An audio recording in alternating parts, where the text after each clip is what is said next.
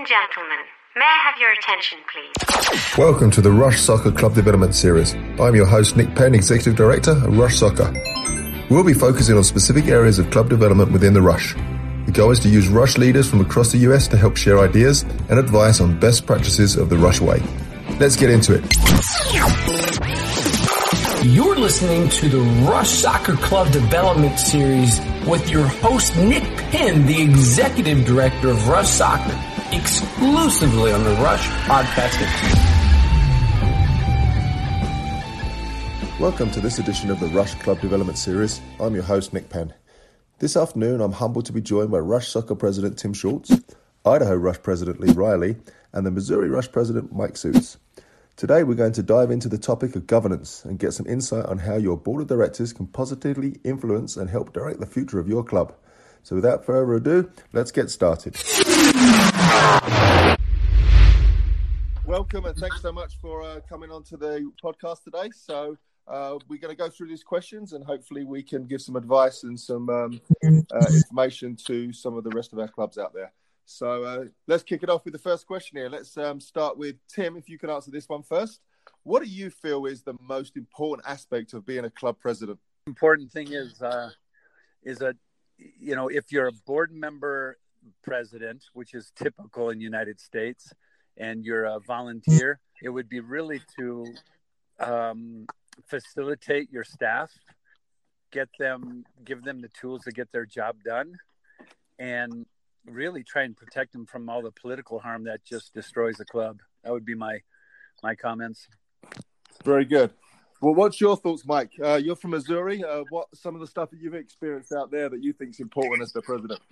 I think what Tim said, he said about protecting your staff is very important. I put that in the category of the health of the club. I think as a club president or board of directors, your number one job is to protect the health of the entity, and that includes the psychological health of your staff and maintaining that vision that inspires them all and keeping them on board. As a board of directors or as a president, being the guardrails that kind of protects that environment that initially brought everybody together, created that passion for what it is you're striving for. You got to protect that. When you take your eye off the ball, sometimes, stuff comes up that can drive wedges. That health and the staff psyche is big, but, it's also the business side of things is the board. It's our job to make sure that, the club is healthy financially and as a business that, so that we can serve, the staff and facilitate and also create those opportunities for kids.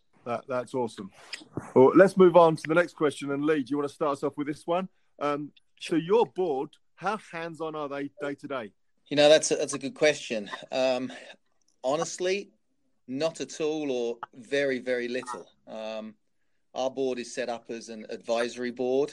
And to elaborate on what Tim and Mike said earlier, I think it's important to protect our staff and our coaches from what they're good at in their profession, being coaches and on the field.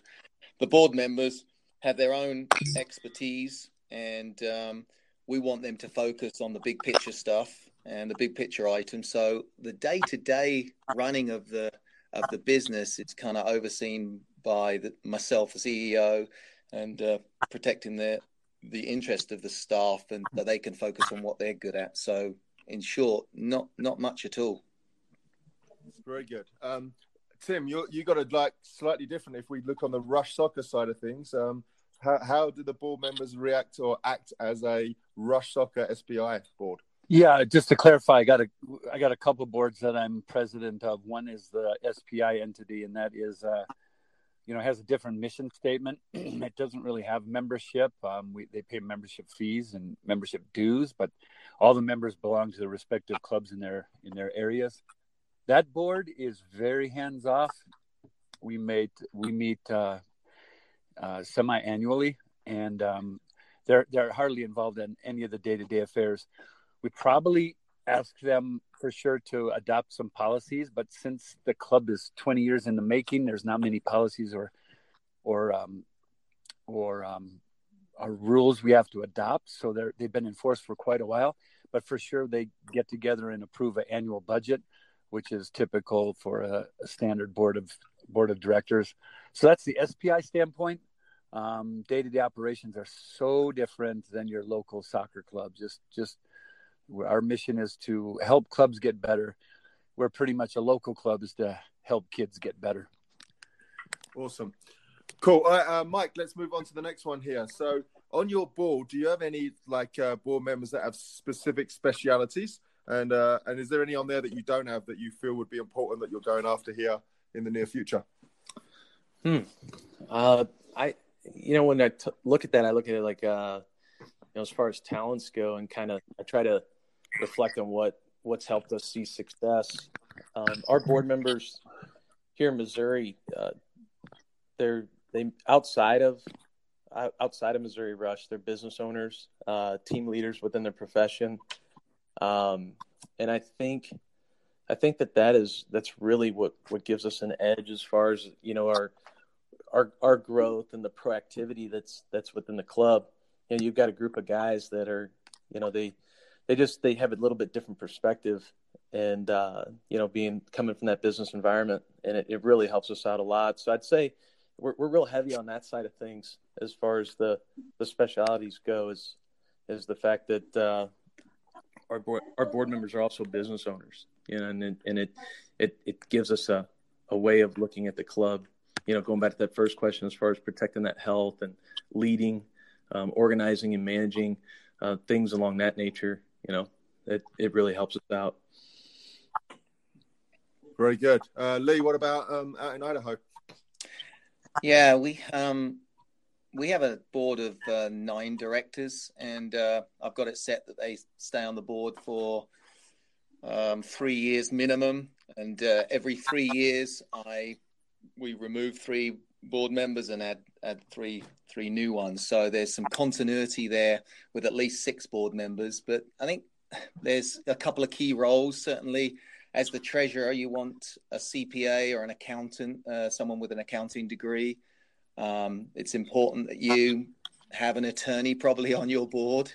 There's politics involved, and you might be in need of an attorney at some point. Currently on our board at the moment, I have a realtor, someone that knows the real estate market. We're currently looking to develop some fields, and then I've also got a marketing expert, someone that in their profession is in the marketing business to help us with our marketing needs. And then the last board member that we added was a grant writer, someone with some expertise in grant writing. So it's taken some time to establish a board that I think are effective. And, I think it's really important to get people that are more knowledgeable than yourself. Something I learned from Tim years and years ago was, look, you're not going to know all the answers, but what you can do is find out from somebody else and find someone in their field and get them working for you. So I'm lucky at the moment. I've got a really good, reliable board with, and I think the other thing to mention is to have a little bit of diversity to the board, that board members do question you on certain things, and you don't want everyone being a yes man and agreeing to things, because I think that's important too. That's awesome. Yeah, this is Nick. This is Tim. I'm just going to chime in there a little bit. Some very good insight there, Lee.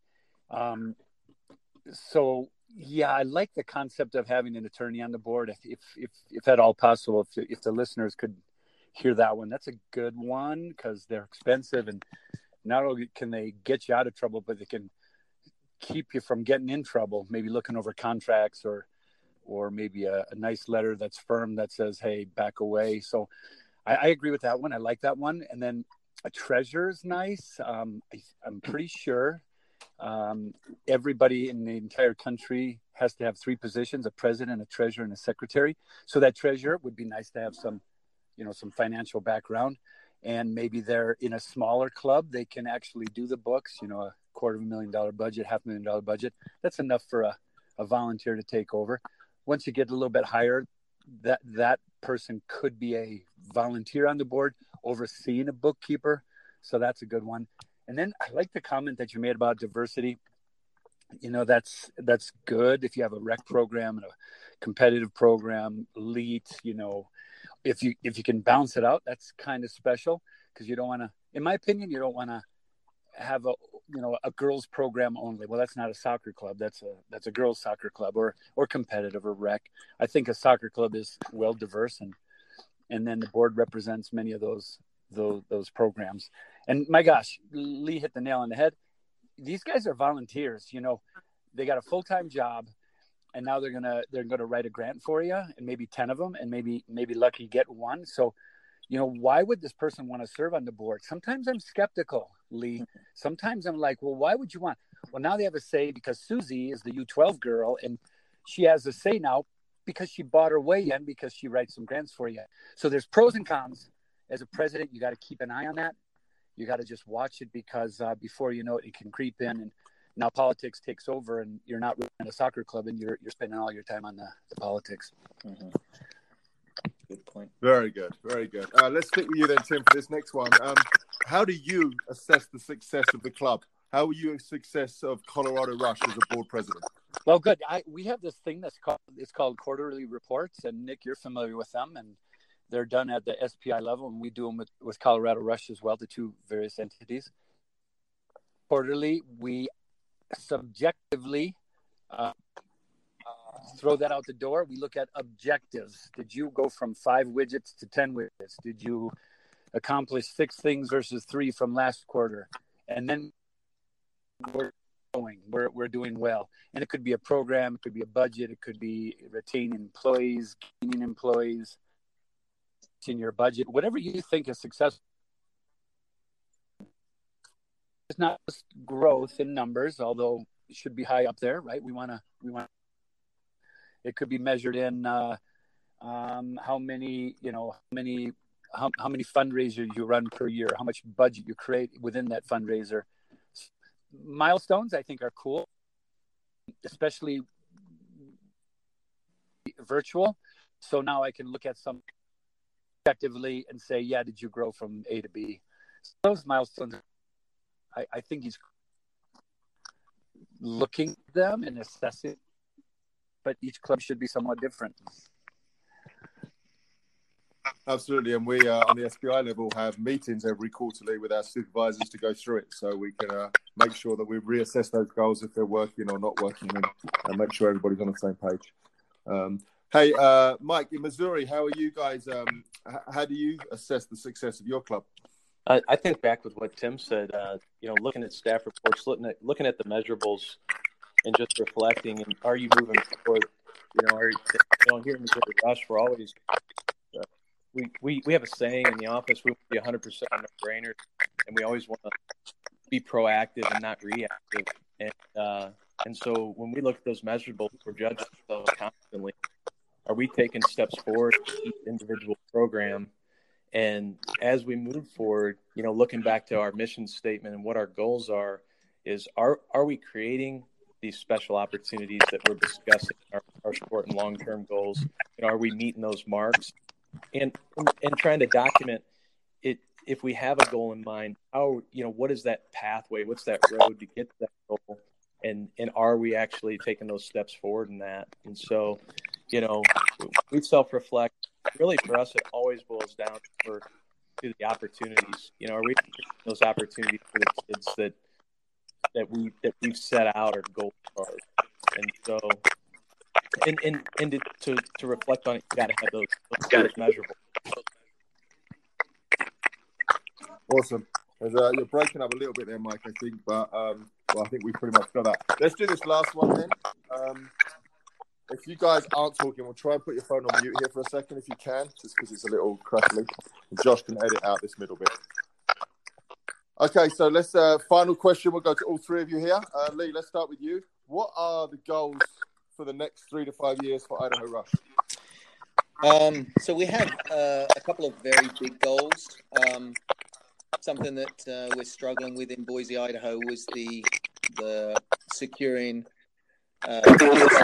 clubhouse and our own exclusive training facility.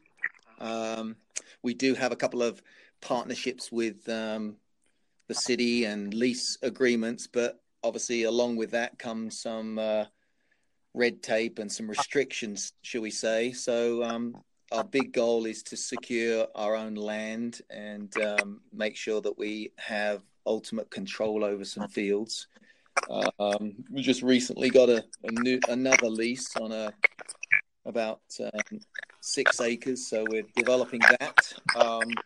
Another goal that we actually started, Nick, last year was, I think it was in 2018, we had absolutely 0 female coaches as head coaches. We had a lot of females as assistants, but for the next 2 to 3 years, we have a goal of increasing the number of head coaches in our competitive program, in our what we call our developmental programs as well.